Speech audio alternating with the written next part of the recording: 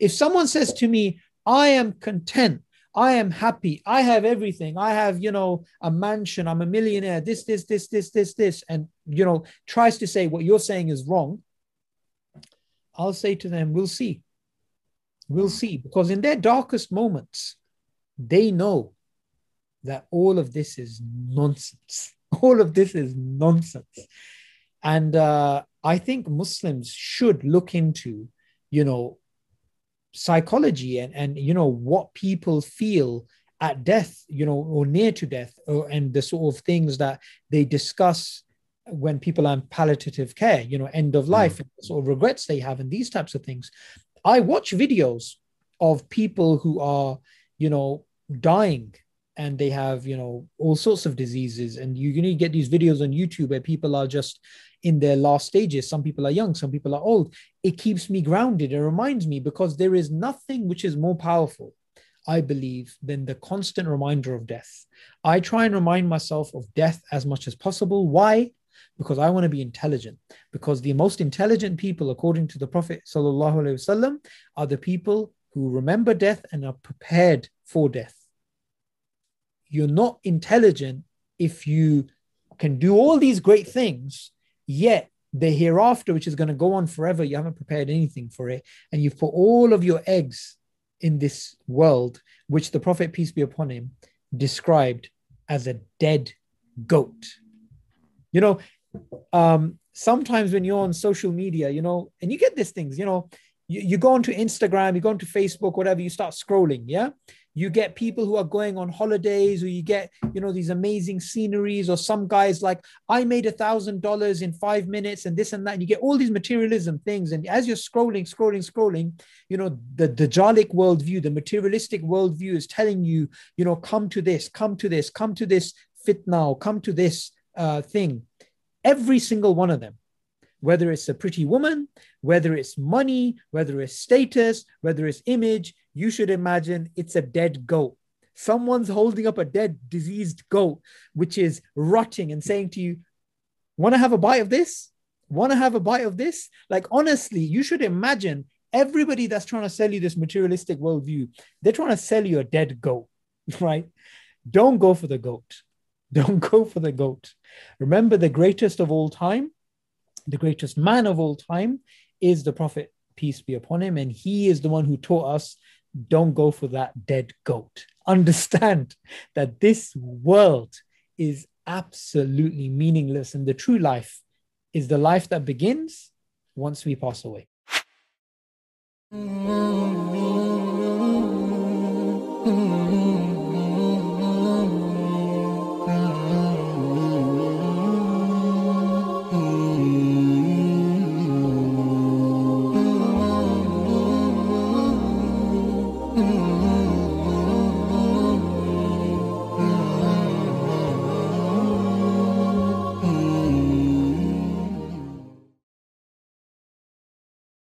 As character is think about a video game, think about a movie, think about a book.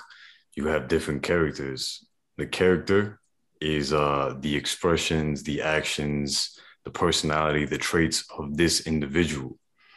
Good character would imply obviously that this person leads towards good. Bad would imply that they lean towards bad. But having character in general implies authenticity, or at least I would say good character implies authenticity.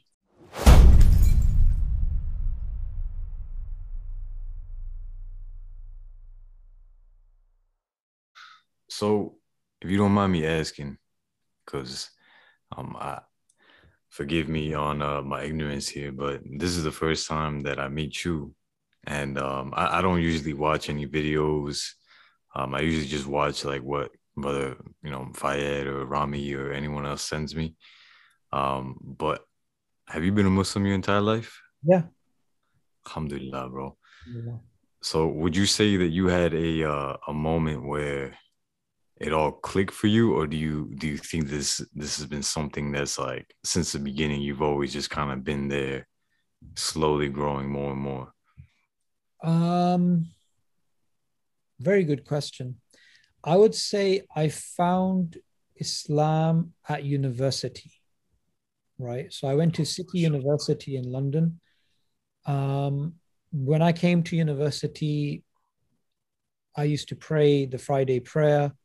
Other than that, I didn't know Aqidah, I didn't know Islamic history, I didn't know many other things, just the basic stuff that the average person just learns as a Did you child. know it was the truth though? Yes. However, I would say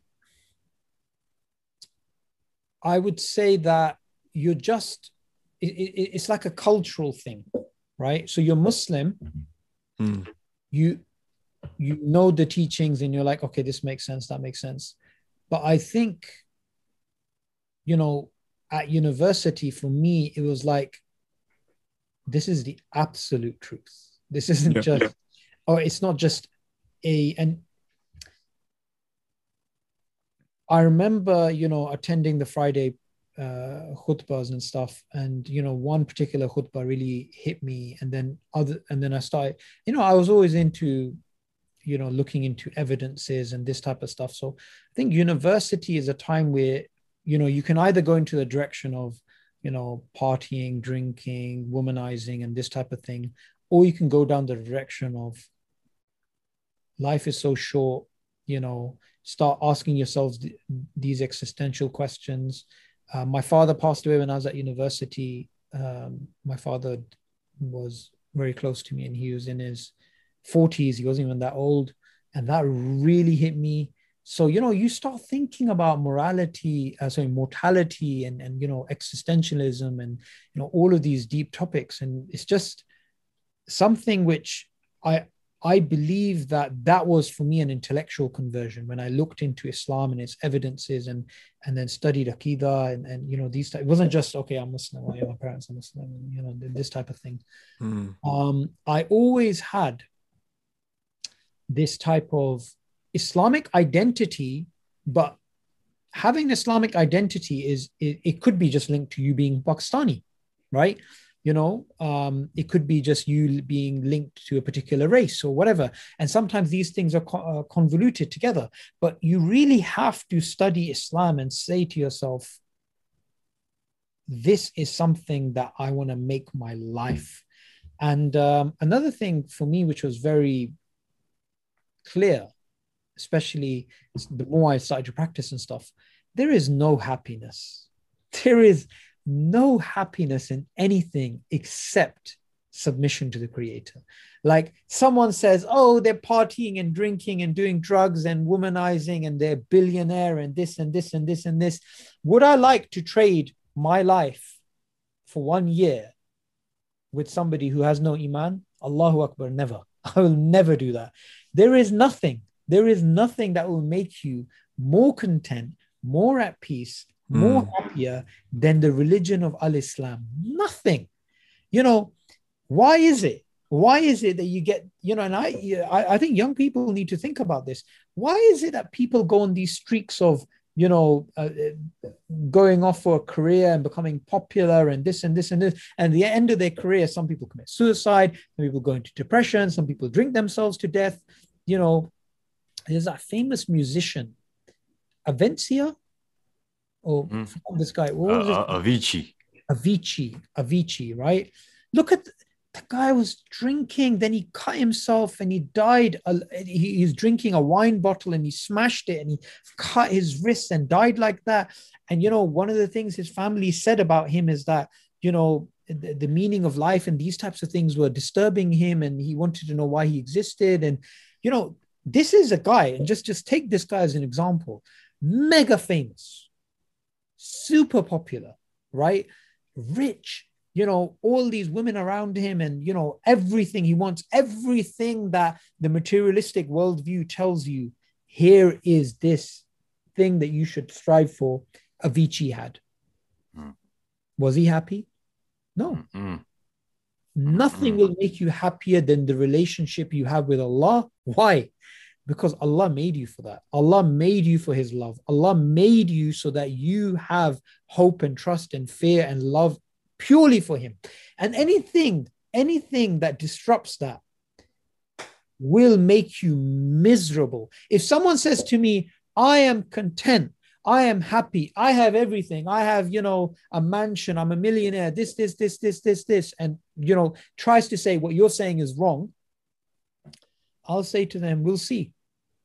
We'll see. Because in their darkest moments, they know that all of this is nonsense. All of this is nonsense.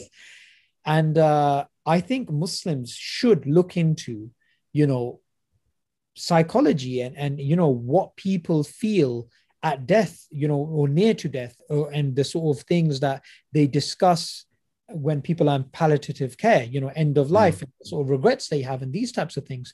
I watch videos of people who are, dying, and they have, all sorts of diseases. And you get these videos on YouTube where people are just in their last stages. Some people are young, some people are old. It keeps me grounded. It reminds me, because there is nothing which is more powerful, I believe, than the constant reminder of death.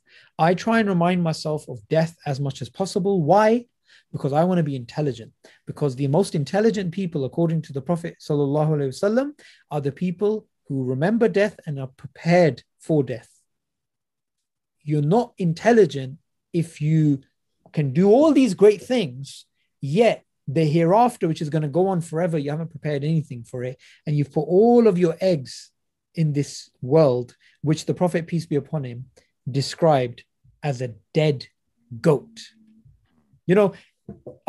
Sometimes when you're on social media, and you get these things, you go onto Instagram, you go onto Facebook, whatever, you start scrolling, yeah?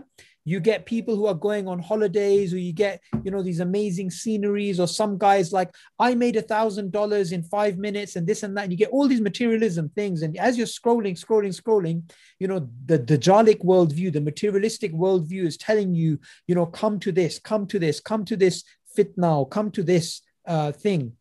Every single one of them, whether it's a pretty woman, whether it's money, whether it's status, whether it's image, you should imagine it's a dead goat.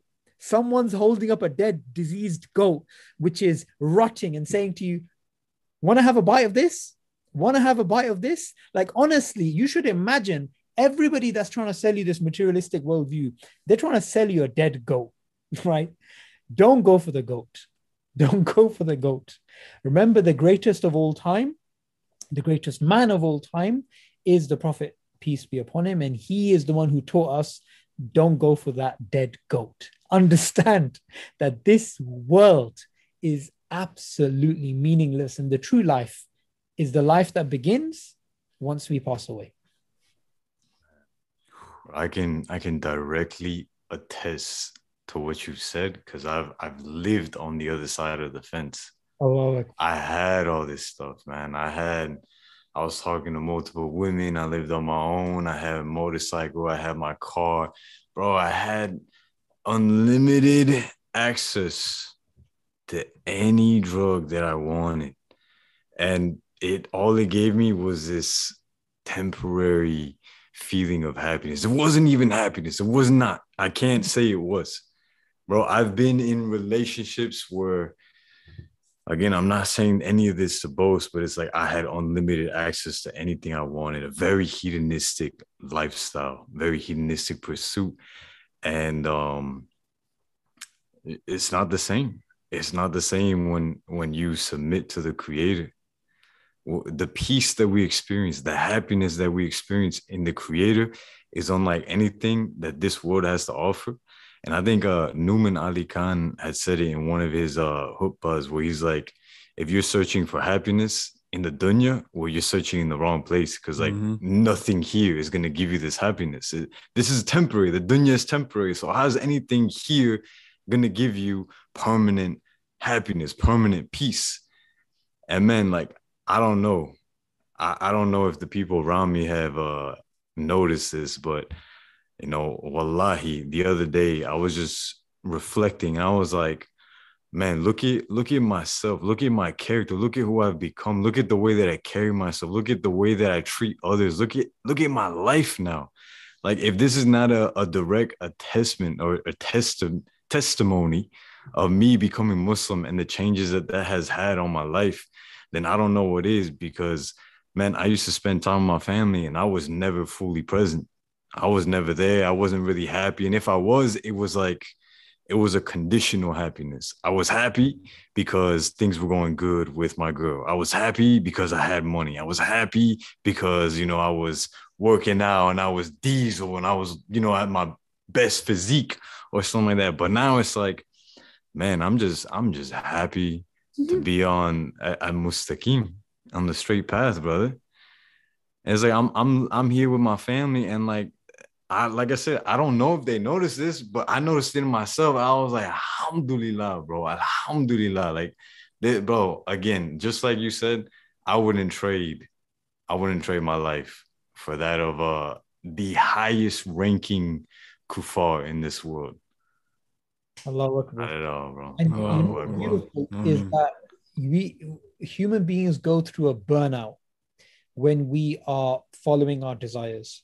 Now, I was doing some research a few years ago and I came across a really interesting study to do with monkeys, right?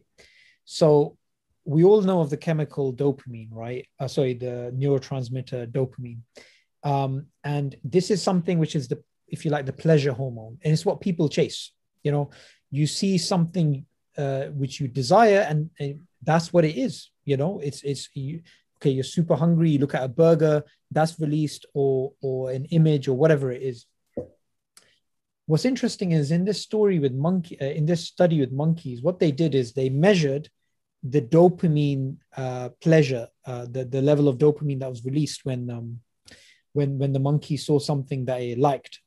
So what it did in the study is that it had this way of measuring when the monkey had that pleasure, that dopamine release. And what they did is a light came on when the monkey was in this particular cell. A light came on, the monkey went and pushed a button and food came out and the monkey ate. So then what scientists noticed is every single time the light flashed, because the light was off, when the light flashed, the monkey went and pressed and it got the food. What it realized is the monkey, its highest pleasure was when it saw the red light. And as it went to press the button and the food came out, the pleasure is going down. As it's eating, it's still getting pleasure, but the highest pleasure is when it saw the red light or whatever the thing is. And what they did is every single time the monkey randomly is waiting there, the light comes on, it presses it, it gets food. What they did is they added randomness to it. So before, every single time the monkey pressed the button, it got food. Now what they did is they made it random. Sometimes the monkey got food when it pressed the button. Sometimes they didn't get food. So now there's uncertainty. Before there was certainty. You go there, press it, you get food whenever the light's on. Now there's uncertainty. You would expect the pleasure to go down, the dopamine release to go down, right? It was actually the opposite. It went way higher. It went way higher. And this is interesting because now that it's uncertain that whether the monkey will get that food or not, the pleasure goes higher, but the pleasure still is the highest when it first sees it. And when you correlate this study with people who are addicts to heroin, addicts to pornography, addicts to alcohol, addicts to any of these things, and they've done brain scans with these people, the more they go into that desire, the less dopamine is released over time. They've done brain scans to show this, right? That the brain, they'll show the brain there, they'll show a red spot where the high pleasure of the dopamine is, then a yellow spot, which is less and less. And somebody that's an addict, over time, the red disappears. The red's the highest pleasure, and all you get is dots of yellow. So over time, pleasure goes down and down and down and down, the more someone gambles and fornicates and does whatever. So interestingly enough, people go through a hedonistic burnout over time. The pleasure is the highest when you're not addicted. But when you get addicted and you follow into that desire, it goes down and down and down and down. And that's why, people no longer get pleasure from just, having a girlfriend. The girlfriend will have to chain them to a wall and they're going to have to be whipped or something. Somebody else is not happy with weed. They're going to have to stick in heroin. They have to increase every single time. He's not just going to gamble money. You get people who gamble their wives. If I lose, then this guy can sleep with his wife or whatever. Other people gamble their houses. You have to do something extreme, but you still won't get that dopamine release that you had before. Islam comes in and says, Stop being a chemical head. Yeah. Stop being a addict to dopamine. You have a greater goal. And guess what? Dopamine is released when you have that khushu in salah. Dopamine is released when you have that connection with the Quran. Dopamine is released when we're here, we're talking about Allah and it's making us feel better. And this type of dopamine release, it gets better, better and better, and you don't burn out, right? So the fact is, the happy life, the true happy life, is the life with Islam. It's not the life where you're just a chemical head chasing these shattered dreams, which lead eventually to depression. Look at all these addicts. Why are they depressed? They're depressed because they've released their dopamine so much that the actual cognitive architecture of the brain, the actual machinery that releases the dopamine, because it's constantly being used, it gets burnt out. Its ability to produce dopamine burns out. If you're going to use this camera that we're using right now 24/7, the camera is going to break down. It's going to start jittering. It's going to start having issues with anything. They have no break because they're constantly releasing dopamine, because the brain gets no break, because there's no restrictions, because there's no uncertainty, and human beings love uncertainty. This is why there's depression. So what you're saying, brother, is not just something which we are just talking about. Even science tells us giving in to your desires is the worst way of actually being happy.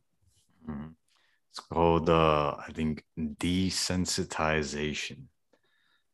Yeah, I know this, brother, because unfortunately in my Jahiliyyah, I was very, very addicted to pornography, man. And the worst thing is, like, you do it so much that you start watching worse and worse things. And alhamdulillah, I never got into like really terrible things. But listen, I've had clients whose names I'll keep confidential, but they got so deep into it that they started watching homosexual pornography, and then they start questioning whether they are gay or if they're straight.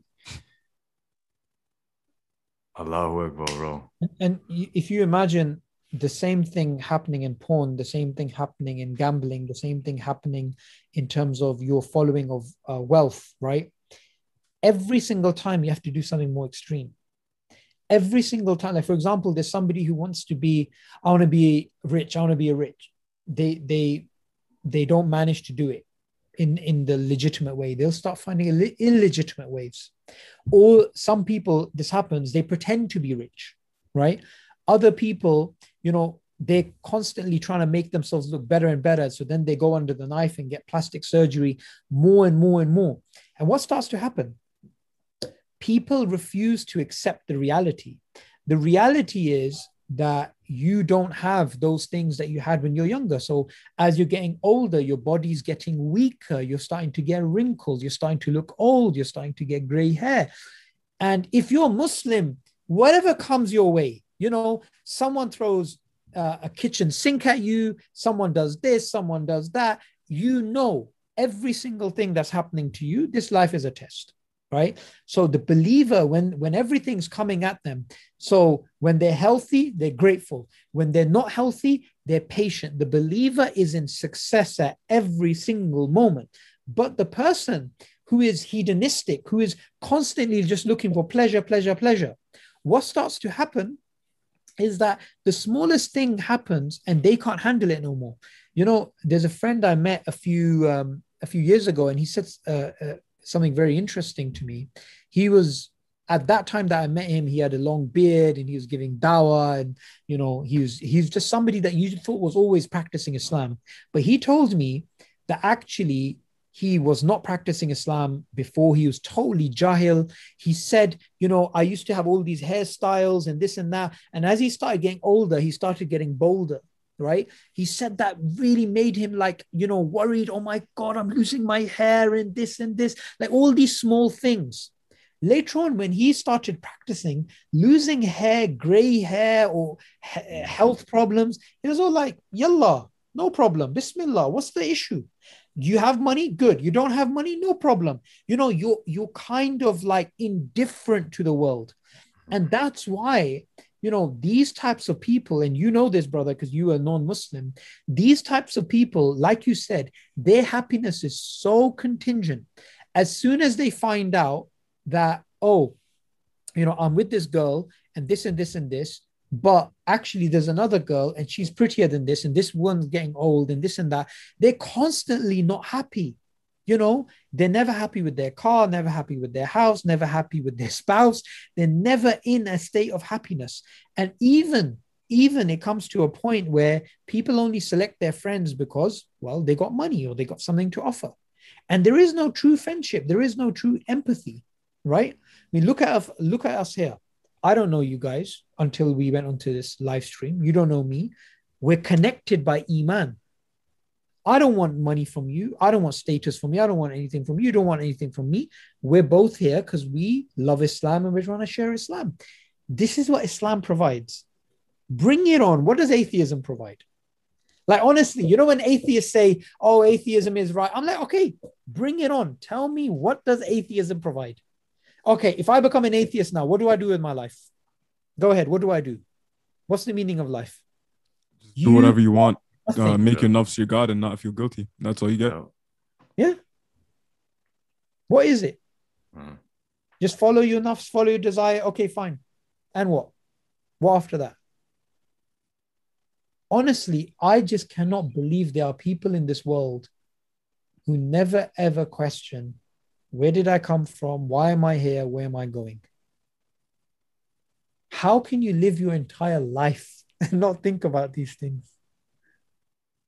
Well, it goes to show how Allah says in the Quran that he guides who he wills. Like, there's some people who it's as if they were deaf, blind, and dumb. Like, nothing you say, nothing they see, nothing that happens, it's not gonna do anything for them. You could show them the truth right there in their face, and they're just gonna be like, that's not it. That's not it. Man. The proof is in the pudding, right? Oh. And the proof is, if someone wants to really know Islam is the truth, I would honestly not give them an argument for God's existence or an argument for the Quran being true, although I can.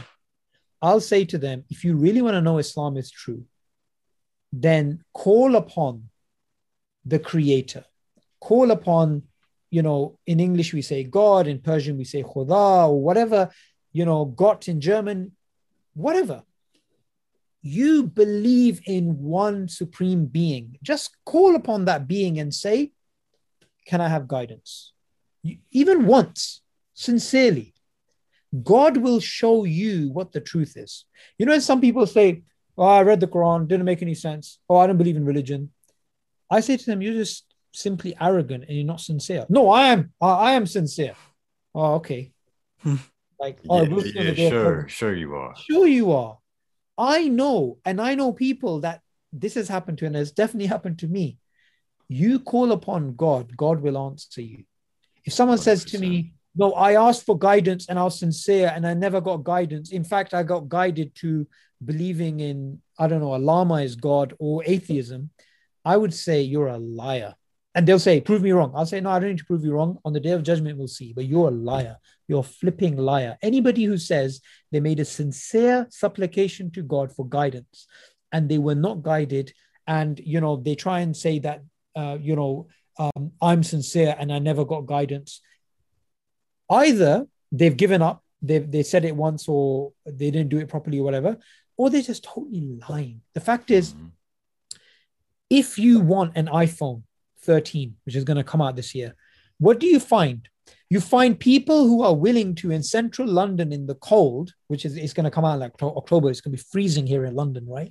They're going to actually get a blanket, get sleeping bags all night. They're going to stand out for a phone. For a phone, they're going to go stand out and struggle to be the first ones to buy it.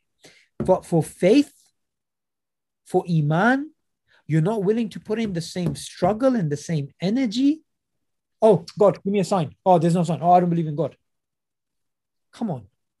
We put in so much effort in our degrees, in our marriages, to to pick up wealth and pick up phones. Put in some effort for the sake of your eternity. And you putting in that effort, it's impossible that God will not respond to you. God will respond. Allah says in the Quran, call upon me, I'll respond to you. Oh, and sometimes they receive guidance or they receive a sign and they either say that it's them, oh, this is my doing, or two, they claim that it's coincidence, or three, they try to give some other explanation for it. They don't say it's God. Yeah, the universe. Bro, okay, wallahi. So here's the story, y'all. When I was a jahil, I was getting into the new age stuff. You heard about this stuff, right? Yeah. Oh, man. So when I was getting into it, I was hearing about the law of attraction. And I was like 2015. And I was like, the law of attraction. Like, how nice would it be for me to manifest a reality and have all the money that I could ever want and never have to worry about bills, have all the food I want, get the car that I want, get the house that I want, go traveling. See where my mind was at here, right? Very materialistic, very dunya oriented. And they have this test that you do. And what you do is you basically ask the universe, right? You ask the universe, right? Universe. You ask the universe to send you a sign and make it clear to you that that's a sign. There's no question. There's no doubting. Just make it clear to you that that's a sign. Listen, if I tell any Muslim this, the first thing you think about is istihara. You think about istihara prayer, right? So I had this thing. I did this. And wallahi, I had two signs that were unquestionable. Like there was no me questioning it, but then I was like, "Oh, it's the universe." And then what ended up happening after that? Completely forgot. And then I started thinking, well, that was just a coincidence. It wasn't real or anything like that. And like, bro, how many people are going through the same thing? When it's like, bro, that was God right there. That was God just showing you just a snippet. And you know what's interesting is people who worship idols. It's not the case that they call upon the idol, like they're just worshiping these idols and nothing happens. It's Allah who answers their du'as, but they subscribe it to the idols. And what's interesting is that a person can interpret something in a particular way. They can be like, okay, this means this, but deep down, a lot of people know right and wrong. So what you said reminded me of a guy I met a few years ago. It's actually me and Hamza Sotsi. This guy contacted us. He was a doctor in central London. And, he was a militant atheist and he was dying from this disease. And he prayed to God. He said, God, if you cure me, I'll be thankful and I'll find the truth. Then he was miraculously cured, right? In a way that surprised the doctors. Even though he's a doctor himself, you realize, wow, this is amazing. Once he came out, he actually went back on what he said to God. He said, oh, the human body fixes itself, maybe this happened, maybe that happened. He reversed it. Then he said, no. I know what that was. That was God, right? Then he looked into it and he started looking into religion. And alhamdulillah, in the end, he looked into Islam and became Muslim. The fact is, everybody knows there is something beyond this world if they deep down think about it. Now, sadly, they do shirk by calling upon the universe or calling upon the idols or these types of things. But ultimately, everything that happens is from Allah. Everything that happens is from Allah. And I find it very hard to believe that there is truly atheists out there, that deep down they actually believe the physical world is all that there is. Anybody who's a critical thinker, who thinks deeply about this, it doesn't take long before you think to yourself, surely there has to be something beyond this world. Who made this world? Everybody in their own personal lives, they will see signs. How many, if you go out on the street, and this is something that anybody can go out and test, go and speak to people about true dreams. You'll have non-Muslims who'll say, I saw this thing in a dream and then it came true. Or this particular thing happened, or I made this prayer to God and it came true. Everybody that actually thinks deeply about these things will come to recognize sooner or later naturalism, the idea that the world and nature is all that there is absolute garbage. You really have to work hard to convince yourself that these things are, not there. They are there. They are calling out to you. When you see a tree or you see a star, or the other day I was in my garden and I was praying, and I like praying out in the open rather than praying inside the house. And I just prayed and I looked up at the sky and I felt this rush of Iman. I don't know if you guys had that when you look up at the sky and you can't describe it. And you're like, people are trying to tell you, oh, I don't believe in God because of the anthropic principle. You're like, shut up. You have no idea what you're talking about. You have no idea what you're missing out on. I was praying at the beach the other day, and subhanAllah, like as I was finishing the at-tahiyyatu, and I said assalamu alaikum, both sides, finished. I opened my eyes and I was just looking off to the horizon, and just the way the clouds were formed, the breeze that was hitting me, the waves that were just rushing over on the shore. I was like, subhanallah. Lord.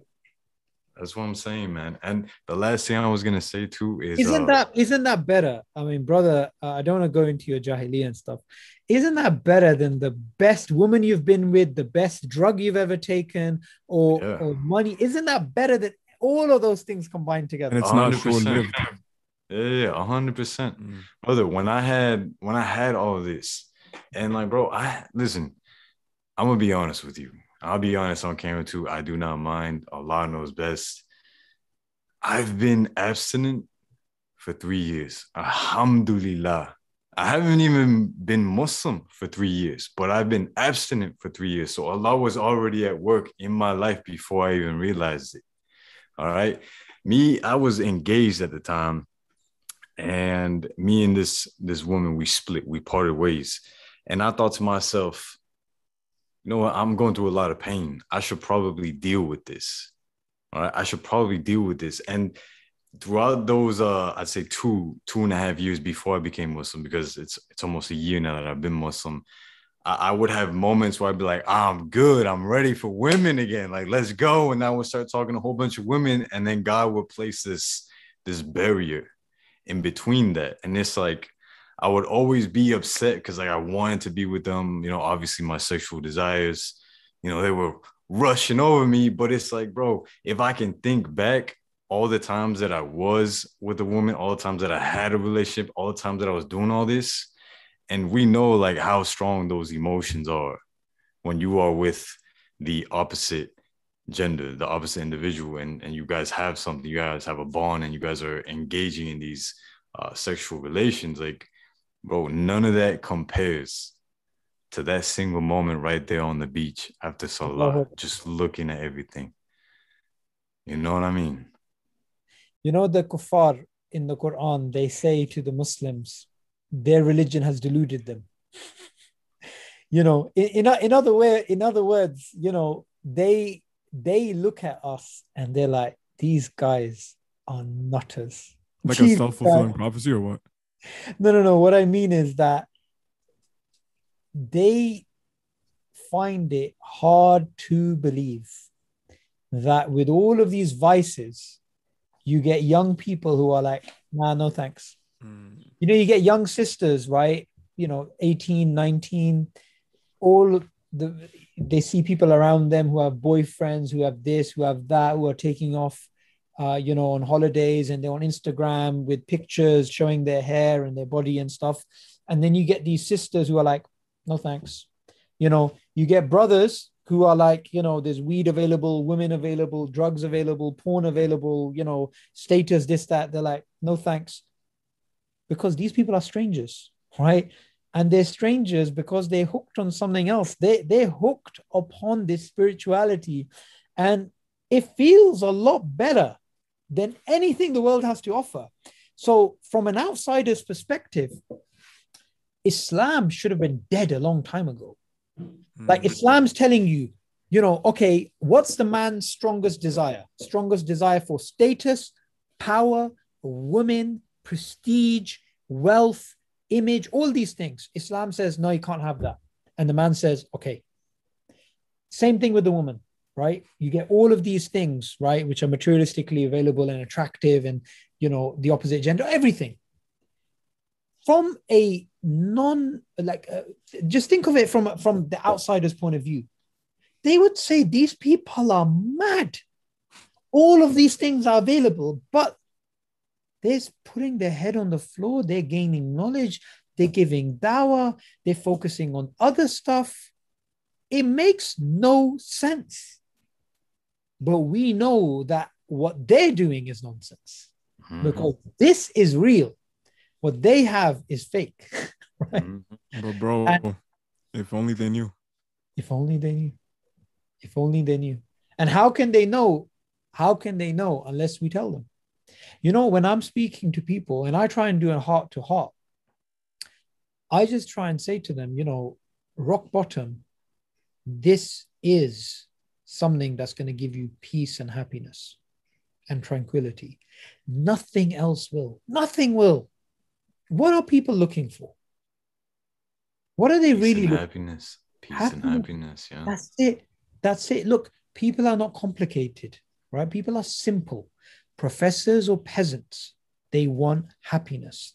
Islam is there to give you happiness. But here's the beautiful thing about Islam.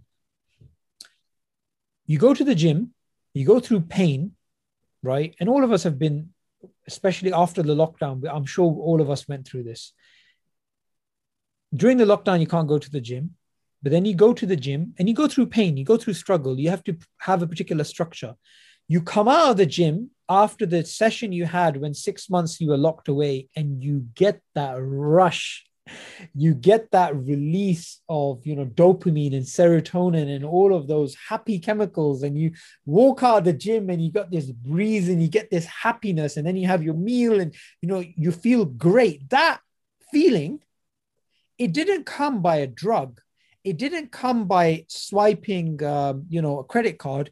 It came by hard work, going to the gym, pumping, sweating. Then you get the rush. You get the happiness after the regime, after the structure, after the pain. It's painful when that lactic acid is building in your triceps. But the pain then led to that great pleasure. Islam is the same thing. You're sleeping, you're completely out of it, you're flying through some spaceship or whatever, and then your Fajr alarm goes off. You had 3 hours of sleep and you're like, okay.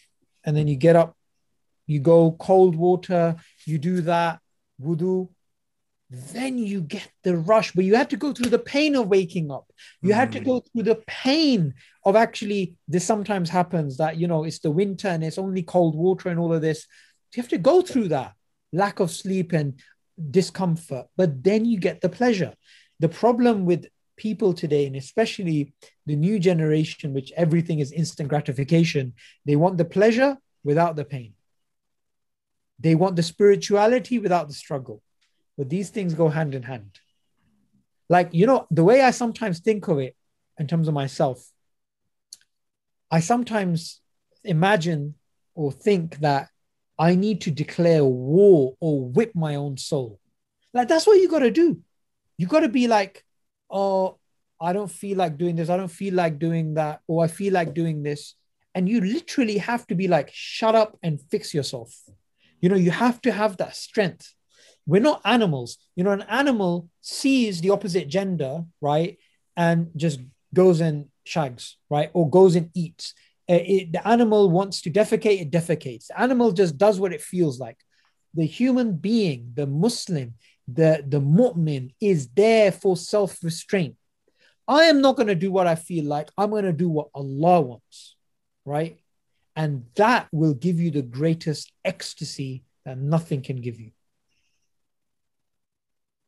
Yeah. You're enjoying it. You're enjoying this. That's beautiful. I am, bro. I am. Man, this was I was so present during this, you know? Yeah. It was just a flow state. You look like you live in the gym, so I'm sure that analogy worked with you. Me Which or one, Anha? Fayed or me? Fine. Fayed, yeah. Bro, guess the last time I've been to a gym. Bro, I was looking at your biceps in that WhatsApp. What do you have it? That picture you had. I was like, Allahu Akbar, man. What is that? Two flipping Mashallah, bazookas. you talking about my DP? No. Like my profile picture. Yeah, there, yeah. Yeah, bro, guess the last time I've been to a gym. When? I want to say December or January. What? Yeah, bro, we've been in lockdown since. But you went gym before, right? Yeah. Yeah, so you're maintaining the muscle and those Bro, things. I'm barely working out now. I'll work out like 10 minutes a day now. How old are you? I'm 23. Yeah, your metabolism is quite high, your testosterone's high, so you're going to maintain it. When you're my age, when I'm like 36 now, then you have to go gym regularly, because if you drop a few weeks, you put on the pounds, your testosterone level is lower, your metabolism is slower as well. So at your age, yeah, of course you're going to maintain that physique. MashaAllah. That's true. And Yeah. one last thing I want to throw in here to like tie in what you were saying. Yeah. You know how you said if someone's a critical thinker, they'll think about this and they'll eventually get to these existential questions where it will lead them to the truth, right? Well, let's say someone's not even that much of a critical thinker. If someone's just ambitious enough, right? Let's say you're ambitious and you say, you know what? I want to be a professional football player. I want to be a professional fighter. I want to be an entrepreneur and I want to have all these businesses. I want to be a billionaire. I want to do all these things, right? Like at some point or another, you start to actually achieve these things. And when you achieve these things, you realize like, oh, is this it? Is this it? Like, brother, there's times where in the past, like when I was really skinny, I remember when I first started working out, it was 11th grade, or maybe it was 10th. I don't know. Allah knows best. Allahu Alam. But I started working out and I wanted to get bigger.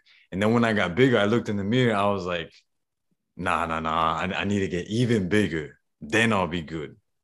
And then when I got even bigger, I was like, nah. I need to get even bigger. And then I got to the point where I was weighing close to 200 pounds. I had joint issues because of how heavy I was. I was no longer athletic. I couldn't move the way that I used to. And I looked at myself, I'm like, all this time, you've been trying to get bigger. And like, look what it's giving you. It has not given you any hint of happiness, any hint of satisfaction, any hint of achievement. And then I thought to myself, you know what? It's because I'm carrying too much weight. It's because I need to be defined. I need to be ripped. So then now I went from this mountain, let me climb this mountain over here. But then when I got to that mountain to the peak, I was like, oh, damn. Like this isn't it either. What is it? What is it? And again, like if someone's ambitious, they'll get to the point where they're going to ask the question, is this really it? Like, am I really just living life to just climb this mountain, get to the peak, and then go to the next mountain where I'm constantly searching for happiness, constantly searching for that fulfillment, bro? Listen, bro, I'm going to say something right now which might piss a lot of people off. I'm very against the whole extreme end of powerlifting. You see these dudes going to the gym, lifting an unhealthy, dangerous, abnormal amount of weight where they could literally herniate their disc, or it's just like they're snorting all these things. I forgot what they're called, these chemicals Ammonia. to like, Ammonia, yeah. It's just different nitrogen compounds, right? So they're doing that. Something like that. Yeah, they're doing that. They're bleeding, and sometimes they do get injured, right? I've seen people tear their pecs. Like, bro, what are you doing this for? Like, I'm all for, run faster, climb harder, go to the next level. Of course, bro, of course. But there's this extreme end of powerlifting that you see. They're just obsessed with hitting that new PR. And it's just like, come on, bro. Like, do you really think that's going to give you the satisfaction that you're looking for? Because once you hit that, you're like, okay, I did 205. Let me go for 225, then 315, then 405. It's like, where does it end? You know what's interesting about that is if we look at the narration of the Prophet ﷺ, where the Prophet ﷺ said, if the son of Adam is given one valley of gold, then he would want another, right? So a valley of gold is more than enough for the rest of your life. But the son of Adam wants another. And then nothing will satisfy him except the sand in the belly, as in when you die and you decay and then sand is, going through your bones and stuff. Something like this. I'm just paraphrasing the narration of the Prophet ﷺ here. The thing is, honestly, some of these guys that you see in the gym are freaks. Some. What I mean by freaks is, just today, just before this podcast, for some reason, I was on Google looking at Vince McMahon back in the days when he became hench. He's 75, and when he was in his 50s, he started doing steroids and started looking huge, right? The chairman of WWF, WWE, and freakish. It doesn't even look nice. But what it is you have to do something greater and greater and greater and greater because you're trying to get to that place. But the problem is that place doesn't exist. It only exists in your mind. But Allah is there to tell you, Allah doesn't care about these things. You're poor, you're rich. Allah will answer your dua. You are somebody who's a sinner or you're a saint. Allah will still answer your prayer. You are somebody who is trying to, change their life, or you're somebody that's really struggling in pain, or whoever you are, Allah is there for you. So, people sometimes have these very negative stories about themselves. I'm too old, or I'm too fat, or I'm ugly, or I'm this, or I'm that. The fact is, you should be happy as long as you are having a good relationship with Allah. That's it. Just have a good relationship with Allah and you're successful. It's quite sad, but, we do have to talk about this. How many people do we find who are, what looks like at the peak of their life, and later on they didn't know, but they actually had cancer? There's a guy who Muhammad Hijab and Ali Dawa, they were debating in Speaker's Corner, and so did Hamza Sotsis, this Sikh guy, right? So was it the basics of Sikhi or something? Yeah, basics of Sikhi, right? So this guy, he was somebody who was making videos about Sikhism. He looked like he was living quite a healthy lifestyle. I remember I met him in Speaker's Corner. I took his number as well because I wanted to set up another discussion between him and Hamza. And, I remember that day, people come to the park and, you get thirsty. Some person can have a fizzy drink with them or coffee. I remember he had coconut water. I was like, oh, this guy must be quite healthy because he's having this. And, practicing Sikhs, they'll eat vegetarian stuff. They won't drink, so he looked very healthy. He studied at Oxford University. He's an intelligent guy, right? And, subhanAllah, the guy, while he was talking to us, we didn't know, he didn't know, but he had cancer. And I remember I was talking to him on WhatsApp, and I was trying to set up something. And then I remember he didn't reply for some time. And I was like, oh, he stopped replying. Oh, what's going on? Then I found out that he had cancer. And then, I was discussing with Hamza, we need to go see him. We need to go, just meet him and stuff. And out of nowhere, then, it was very aggressive cancer and he died literally a few months after that discussion. That's still online, and how many stories do we know this? I have somebody that I knew at school, and this guy was a super intelligent guy. He went off to Oxford University to study philosophy. He came out, he was an athlete. He was doing rock climbing. He fell and he died. Other people, they're at the peak of their life, they die in, motorcycle accidents. Sometimes people just die suddenly. Like sudden death is happening now, right? I just read the other day about this guy who passed away, and there was the doctors didn't know why he passed away, just some sudden death. And the police said there's nothing suspicious that they know of. He just died. The thing is, this life is scary. We don't really like to think of it this way, but it is scary. You don't know how long you have. Like today is Friday. There's 7 days of the week. one of these days is the day that you're going to pass away. It's going to be one of these 7, right? It's kind of scary when you think about it. And then eternity, all your doors are closed except for the good that you've left here. And, this is why I try and do this, and I don't do this enough, but I recommend this to everybody watching. Constantly remind yourself of death. Death is going to bring out the best of you. Robert Greene, he's this author who writes, about, I'm sure you've heard of him, Laws of Human Nature and 33 Strategies of War. He gave this talk and it was so interesting. He said, when you think about death, then every moment you suck out the best of it and you give life like more meaning and everything comes together. Now, obviously he's not giving the spiritual element. He's just talking about value. But it's true. When you think about death, you forget all the trivial things and you just focus on the most important thing. And for us as Muslims, the most important thing is Allah. Romans have a saying called memento mori, which basically means remember your death. And you're not the first person that's, mentioned this, because, bro, it's been a short time span here, but we had this brother on that we were interviewing, Zach. He was an ex-cartel leader. Oh, I saw that. Yeah, man, mashallah, bro. He was saying the same thing about that.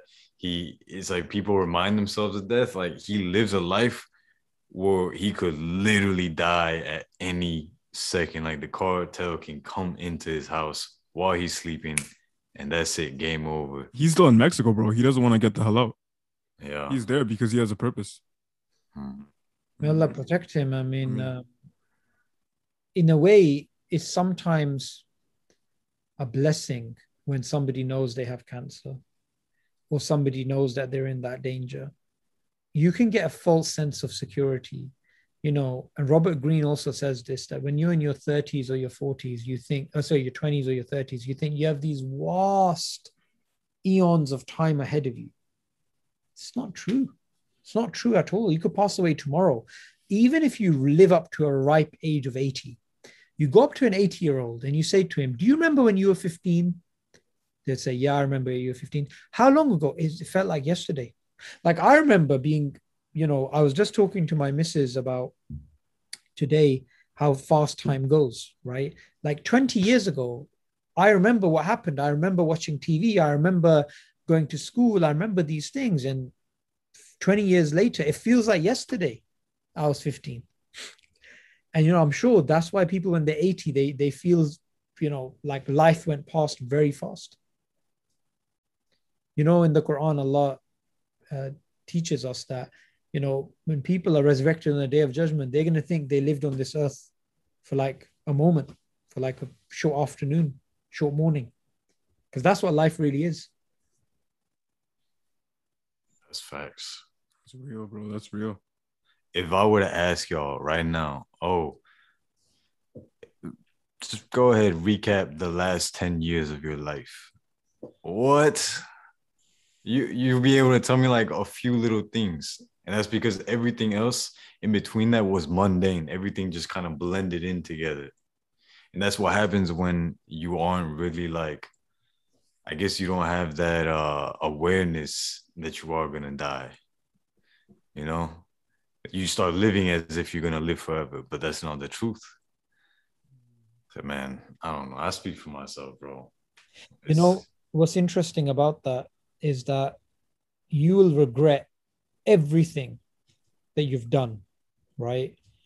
But you will not regret remembering Allah. Even this conversation, right?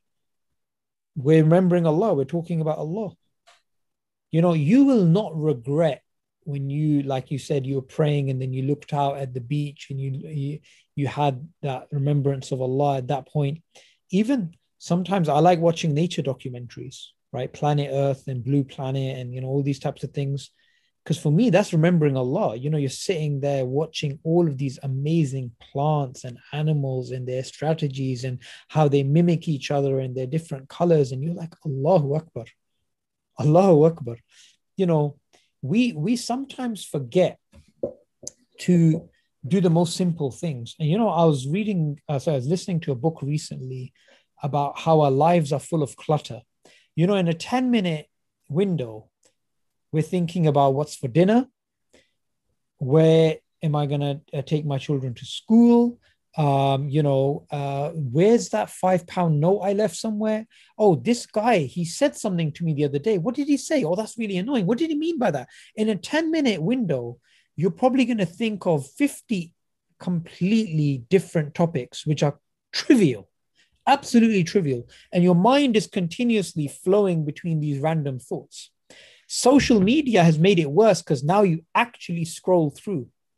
The stats are that 27.5 meters of scrolling we do every single day. Like 1 meter is there. Like 27.5 meters. And all of that is garbage, right? What you have to do is and we human beings forget, but you have to stop, think about Allah. Stop, think about Allah. Even in your scrolling or this or that. That's why I like sometimes that brothers and sisters put up Islamic reminders. So when you're in this scrolling habit of, you're just watching a cat going down, jumping on this ball or something else, and you're scrolling, you're just watching these random videos. Sometimes happens before you're sleeping, you're just trying to tire yourself out. Then someone puts an Islamic reminder and it breaks your flow, right, of scrolling. That person has basically helped you get closer to Allah. So I really like it when, people post stuff like that. But usually we waste so much time on social media through scrolling or scrolling in our minds with completely disconnected and trivial issues, which is why, the reminder benefits the believer. We have to continuously remind ourselves we're here for something far greater than these trivialities. Well said. Bro, this was one of the realest episodes we've had. MashaAllah. Yeah, I say that every week, bro. But it's because it's a good sign because we're getting better, bro. Alhamdulillah. Brother Sabur, Jazakallah khair for making the time to be here. Any closing words, any closing pieces of advice for anyone listening? I've been thinking about something nowadays. I really feel sorry for your generation, young people now. I'm not like very much older than you. I'm like, 14 years older than you guys. But what I mean by that is that the fitna that existed when I was your age, right?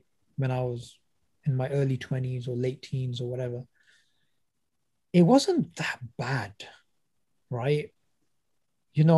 Nowadays you get these apps, and I only know of these things superfluously through articles, or you get these videos on, what's this, Sidemen or something that keeps coming up on my algorithm, right? Sidemen reacts or whatever. They have this thing like Tinder swipes where it's like stuff. I shouldn't be promoting these apps. I'm just saying it's a well-known thing, right? You get this thing where they do a real life thing where I don't watch the videos, but it comes up on your algorithm. And this is obviously a well-known thing. People swipe, they choose partners, they do this, they do that. The ability to do zina, the ability to do drugs, the access to, materialism, the pull towards materialism, this Dajjalic worldview is so strong. I often think that, young people, they're like protecting themselves. They're not talking to the other gender. They're not, going into these materialistic things, yet they see people all around them looking like they're enjoying themselves. You'll find this continuous thing like, what if they're enjoying themselves and I'm young and I'm not enjoying myself? Like the fitna is so strong. And I literally think to myself, it is a miracle of Islam.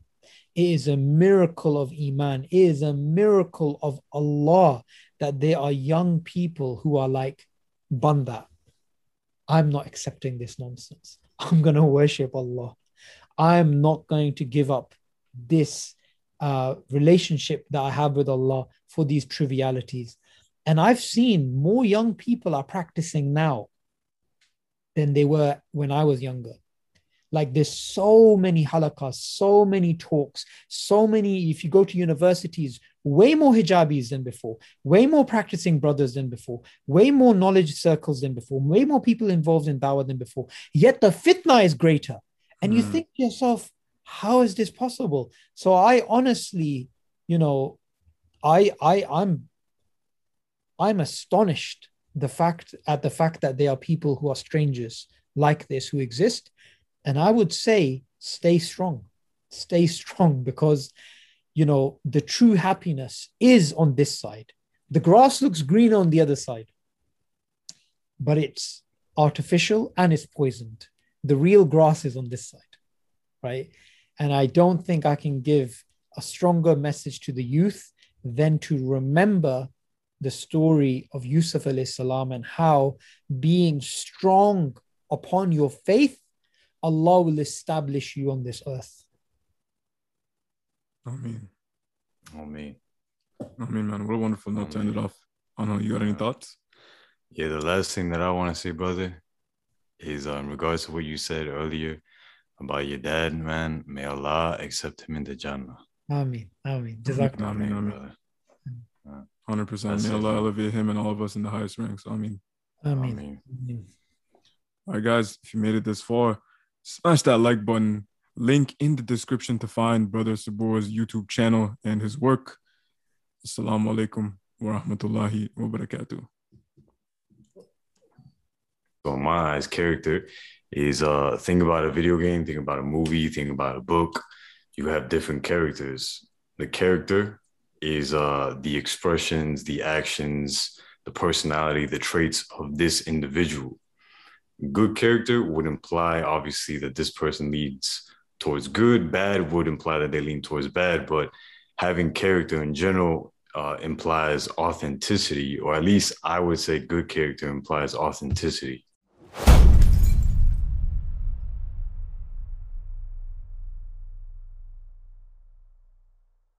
Mm-hmm.